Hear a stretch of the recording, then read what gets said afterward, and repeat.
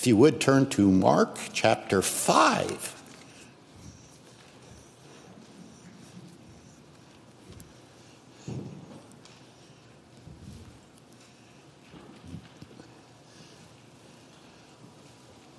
Read from chapter 5, verses 1 through 20. Give careful attention to the holy word of God.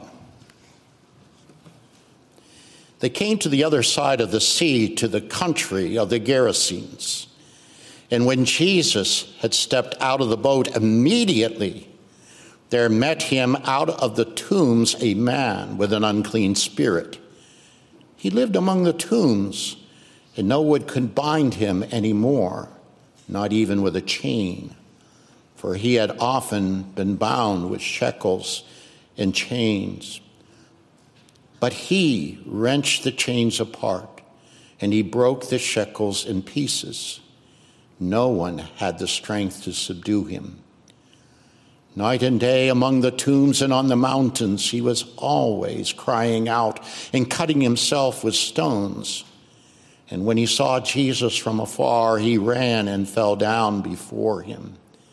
And crying out with a loud voice, he said, "What have you to do with me, Jesus, Son of the Most High God? I adjure you by God, do not torment me." For he was saying to him, "Come out of the man, you unclean spirit." And Jesus asked him, "What is your name?" He replied, "My name is Legion, for we are many." And he begged him earnestly not to send them out of the country. Now a great herd of pigs was feeding there on the hillside, and they begged him, saying, "Send us to the pigs, let us enter them." And he gave them permission. And the unclean spirits came out and entered the pigs, and the herd, numbering about 2,000, rushed down the steep bank into the sea and drowned in the sea. The herdsmen fled and told it in the city and in the country. The people came to see what it was that had happened. And they came to Jesus and saw the demon-possessed man, the one who had the legions, sitting there clothed and in his right mind, and they were afraid. And those who had seen it described to them what had happened to the demon-possessed man and to the pigs. And they began to beg Jesus to depart from the region. As he was getting into the boat, the man who had been possessed with the demons begged him that he might be with him. And he did not permit him, but said to him, "Go home to your friends and tell them how much the Lord has done for you and how he has had mercy on you." And he went away and began to proclaim in the Decapolis how much Jesus had done for him, and everyone marveled. Congregation of the Lord Jesus Christ, this morning we're going to focus on the first 13 verses, and next Lord's Day, Lord willing, we will focus on verses 14 through 20. Let us come together in prayer.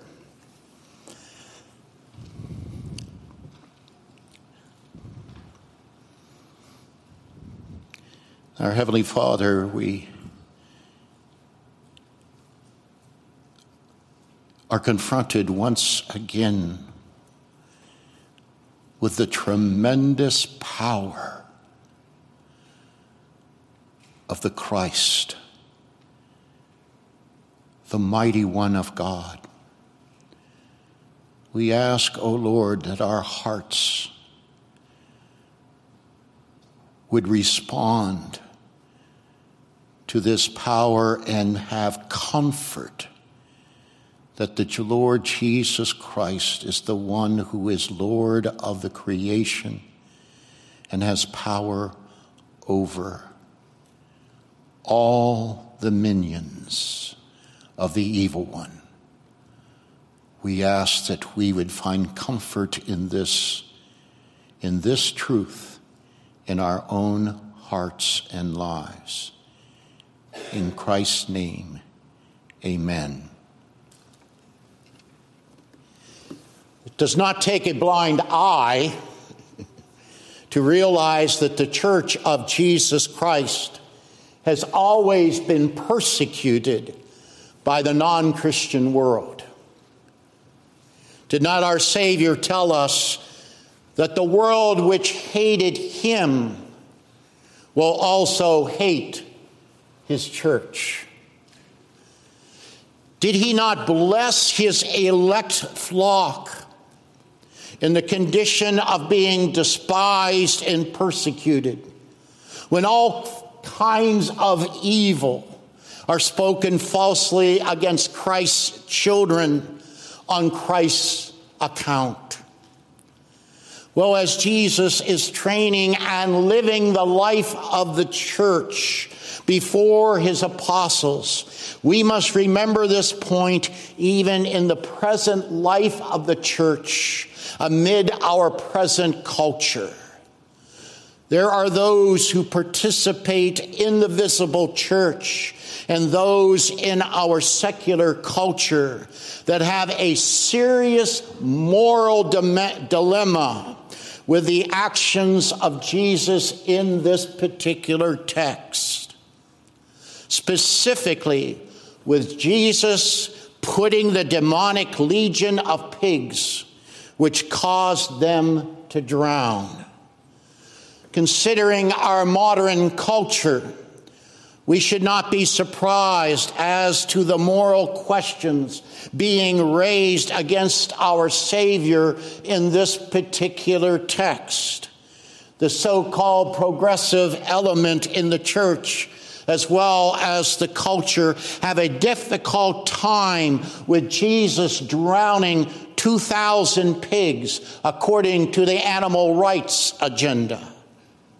Plus, the progressive element has serious questions about Jesus' seemingly insensitivity to the livelihood of the herdsmen and their families. Jesus has just cast the income base for their daily survival into the sea to drown. Does Jesus not care about the daily needs that provide healthy families? Hence, Jesus' action to free the man from being possessed by legion is why the herdsmen beg Jesus to leave their region. Verse 17. As you can see, the question is asked in this context as to whether Jesus is. Can we really say that Jesus, in terms of this text and what he does, can we truly say that Jesus is a wonderful person and Savior? Hence, for us to understand this event in the ministry of Jesus, you must grasp the essence, the secret, the mystery of the kingdom of God in the person and work of Jesus Christ, the Son of God, as Mark draws you into his narrative by the Holy Spirit. Do you want the Holy Spirit to reveal the truth about the identity of Christ, his kingdom, his church? Or do you want some cultural agenda to pervert the eternal message of Jesus' redemption, which is truly good news for a sinful world? As we noted last week, the apostles, in fear of perishing as a storm and the waves raged upon the sea, how will you react this morning to the presence of Jesus before a terrifying, powerful, untamed, unclean spirit by the name of Legion. Will you receive the invitation of Mark's narrative to embrace Jesus by a mature and living faith? Is your heart full of the glorious and heavenly message of the gospel of God expressed in the parables of the kingdom of God, so that you embrace the Jesus who has all authority over nature and the creation, that even the sea and the wind obey? We're like the apostles at sea. Is your understanding of Jesus' identity and immature faith has not moved beyond him being a teacher back in chapter 4, verse 38, perplexed, mystified, that even the sea and the wind obey him? As the message of the good news of the gospel is solidly placed in the kingdom parables, Jesus is leading to a more dominant Gentile area around the Sea of Galilee, the eastern shore.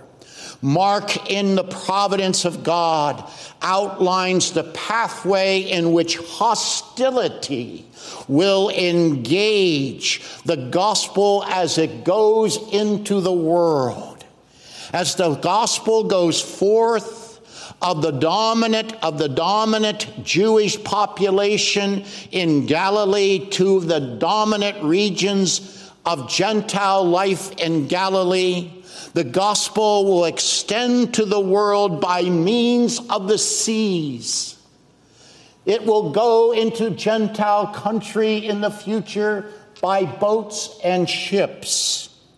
The sea will present hostile storms, winds, and waves to the progress of the gospel.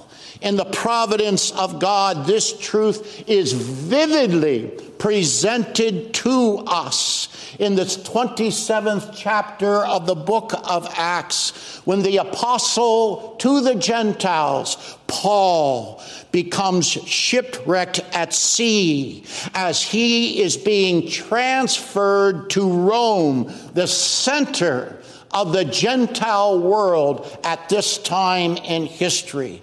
In fact, when Paul gives his little autobiography in 2 Corinthians chapter 11, Paul remarks that in terms of his gospel presentation to the Gentiles, he has been shipwrecked 3 times.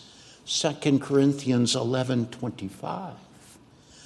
Yes, Paul, a man of mature faith, only boasts in the one who the sea and the wind obey, as the gospel went forth throughout his ministry.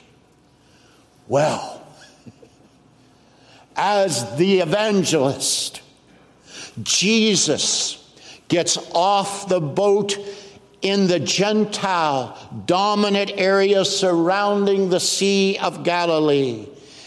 He is met, here comes that Greek word, Mark's word, he is met immediately with hostility from the kingdom of Satan.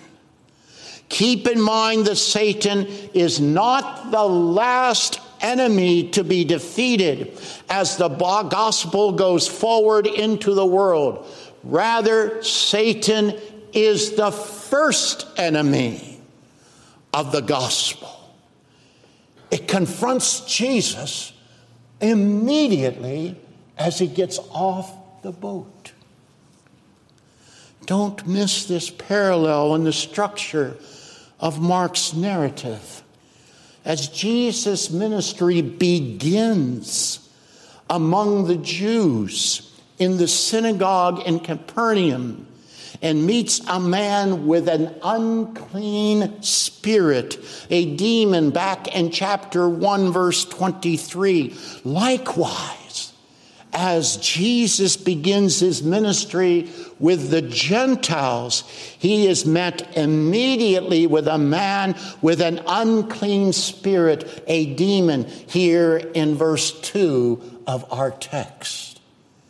The apostles, the church, needs to understand that as Jesus lives the life of the church before them, their chief rival is and will be the kingdom of Satan. The kingdom of Satan. Yes, Jesus is drilling into their heads once again that the battle is spiritual within the natural. The battle is the principalities and powers of the air. Here we have in the smallest gospel, where stories can be quite brief, Mark gives a lot of ink to this particular event. It is recorded for us in 20 verses. He has already presented narratives of Jesus casting out demons. Well, if you think Jesus has authority and power to control nature, the sea is spectacular. Watch what Jesus can do with this unclean spirit possessing this particular Gentile man. In comparison to the previous exorcisms among the dominant Jewish population, you are about to witness. Who is this? Who is this? That even multiple demons possessed in a man obey. Obey. Mark's narrative is extensive.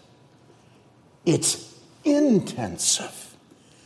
And it's descriptive on purpose. In verses 2 through 5, we are given quite a description.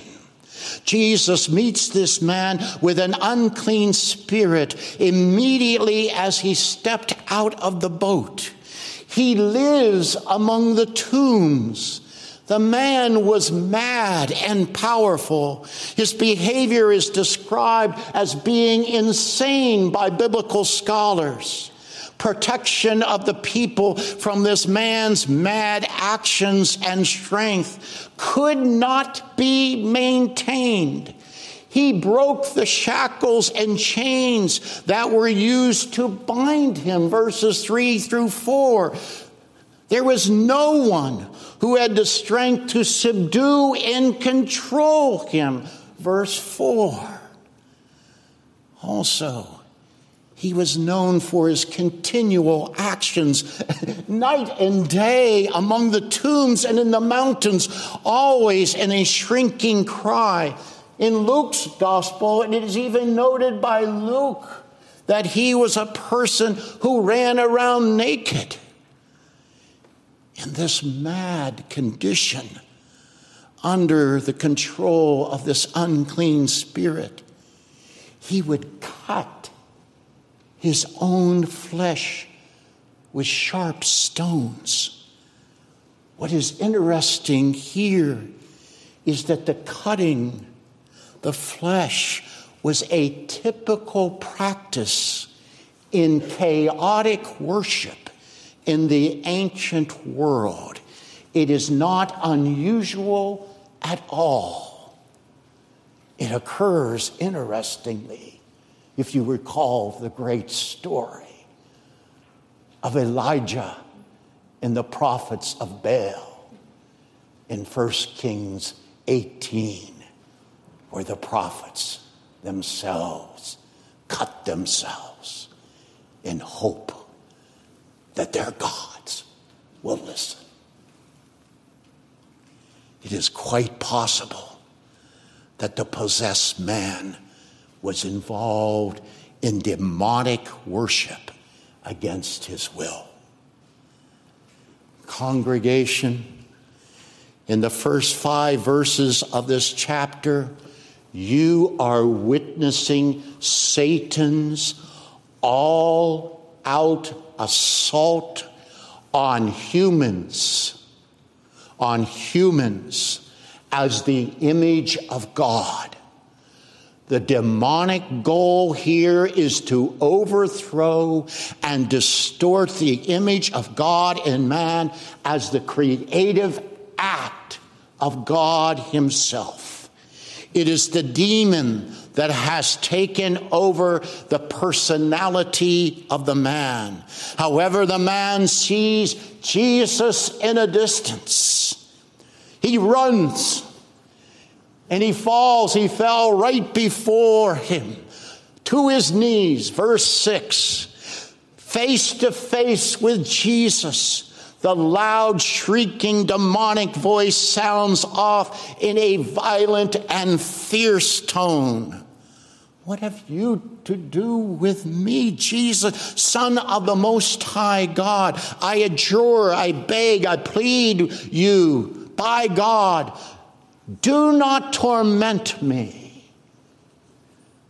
Interestingly, different than the demon's response back in Mark chapter 1:24, where the demon calls Jesus the Holy One of God.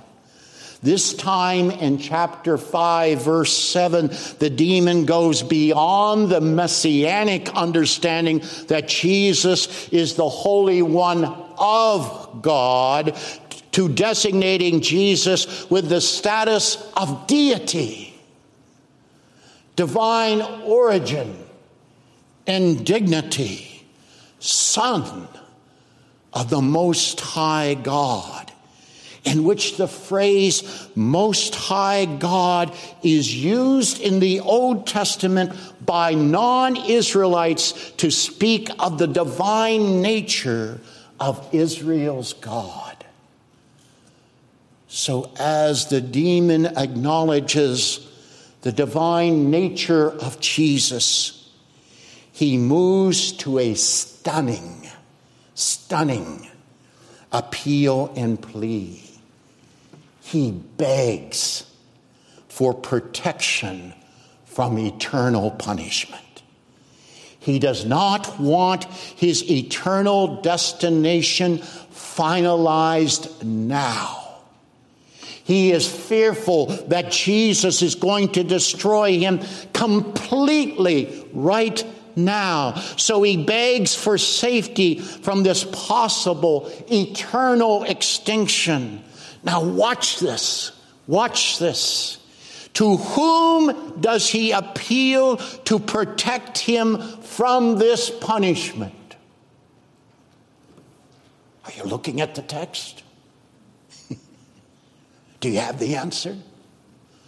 Who alone could possibly save him from eternal punishment at this moment? Remember, we are right now at the intensity of the cosmic spiritual confrontation between Jesus and Satan.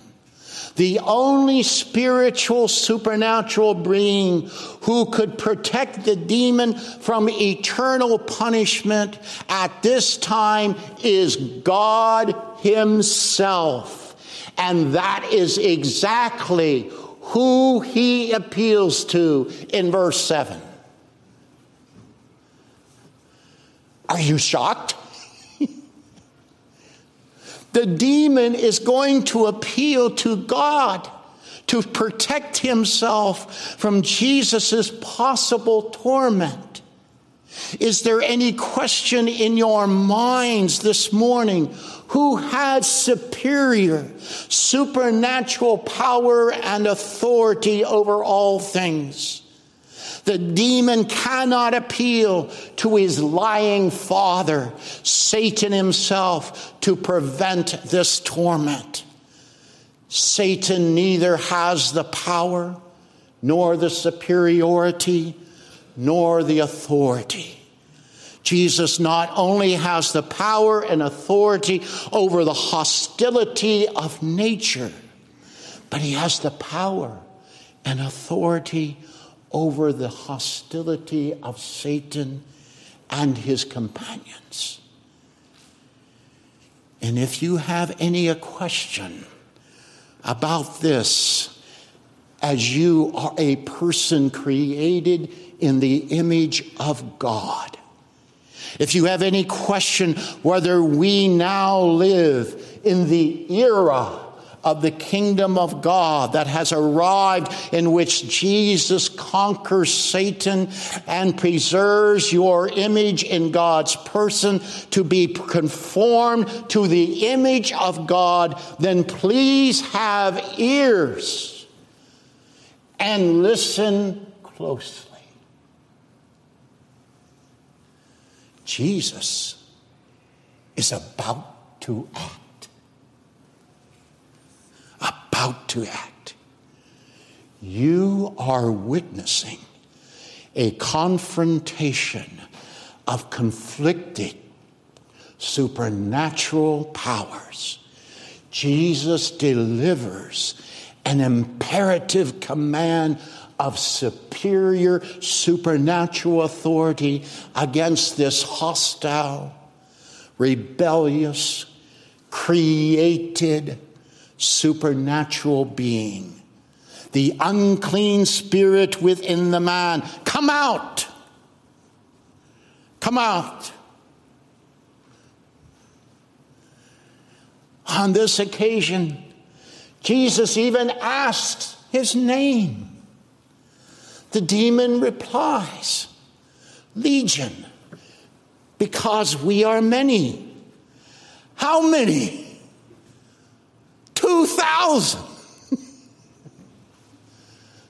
2,000.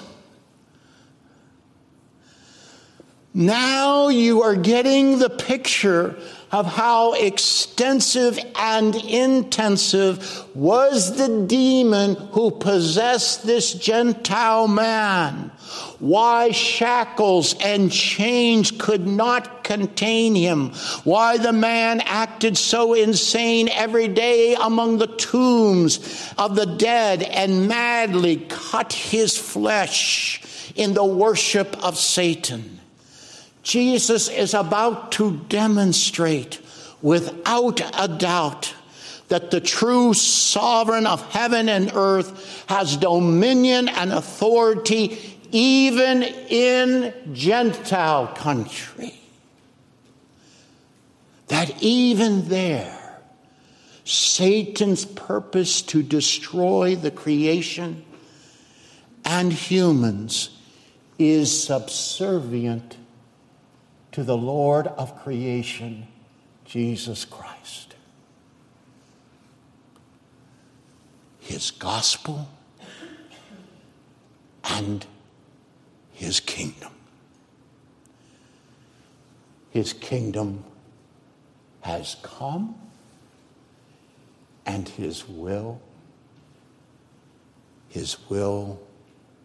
be done. Legion is in fear of Jesus. They know who he is. Is Jesus going to send Legion to their final eternal judgment of extinction in an act of torment? Not at all. Legion begs Jesus not to send them out of the country, verse 10, as Legion sees the herd of pigs on the hills. Sees the herd of pigs on the hillside. They beg Jesus to send them to the pigs. Jesus complies, and the herd rushes down the hillside into the sea, and they drown. In terms of the ritual of uncleanliness in the history of Israel and Revelation, Jesus' action executes his judgment upon an unclean spirit. Legion hanging around unclean tombs. And now Legion is cast into an unclean animal. Here is a powerful statement of the presence of the authority, dominion, and power of the Most High God in the person of Jesus Christ, the Son of God. I ask you, are you embracing the flow of Mark's narrative and the proclamation of the gospel in the providence of the events before you? Jesus saves his apostles at sea from perishing, from drowning at sea. He saves the very foundation of his church. Indeed, his authority and power are clearly on display. He is the one who the wind and the sea obey. Now, presently before you in our text, we can raise the issue: who is this that even the demons obey? It is the same Jesus. In this case, Legion, a prime enemy of the gospel and the kingdom of God, will not be saved from perishing, but they will fall subject to their own fear and the hostility of the sea. They will be cast into the sea and they will drown. You see the contrast in terms of the flow of the narrative, don't you, congregation? The disciples are saved from perishing in the sea by Jesus Christ, but Satan and his minions are perishing in the sea.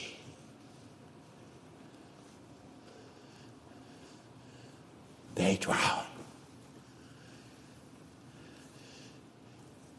Here's the profound difference in contrast of the two supernatural kingdoms registering before your eyes and in your ears. Where is your heart this morning?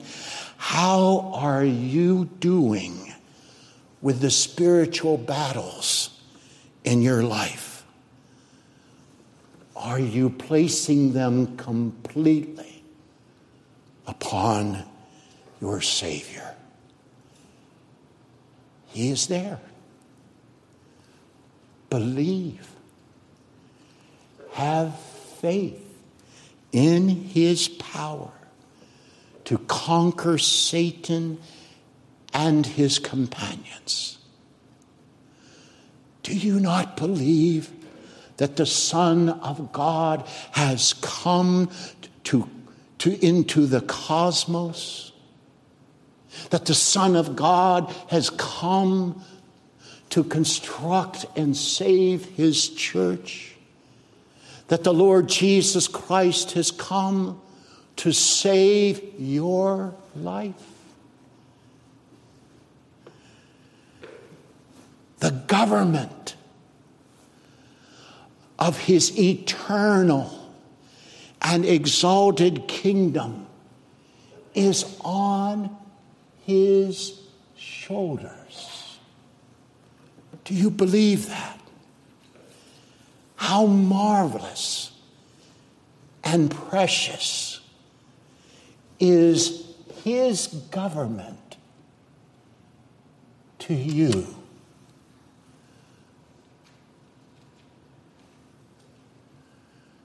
Or are you fixated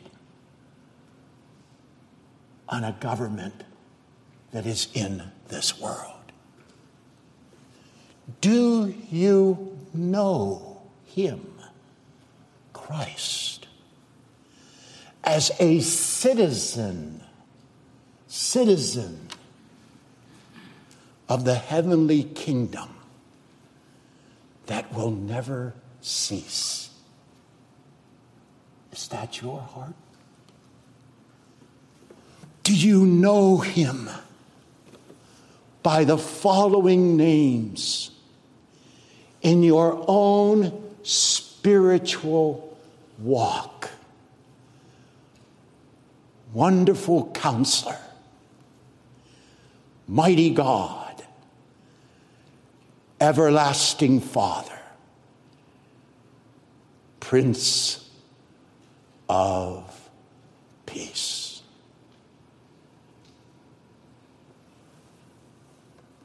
Let's pray.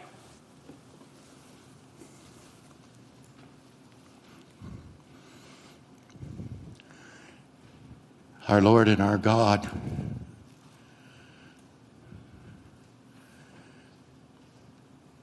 the Christ has come.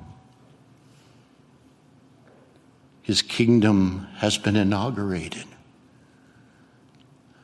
Let not our hearts, let not our lives sit back and relax.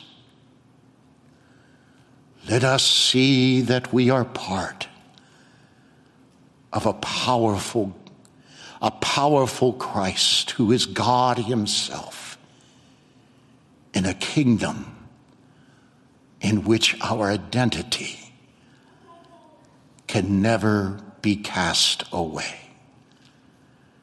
Give us the strength each day to know Christ as Counselor, God, Father, Prince of Peace. In his name will we see the victory over Satan. In Christ's name, amen.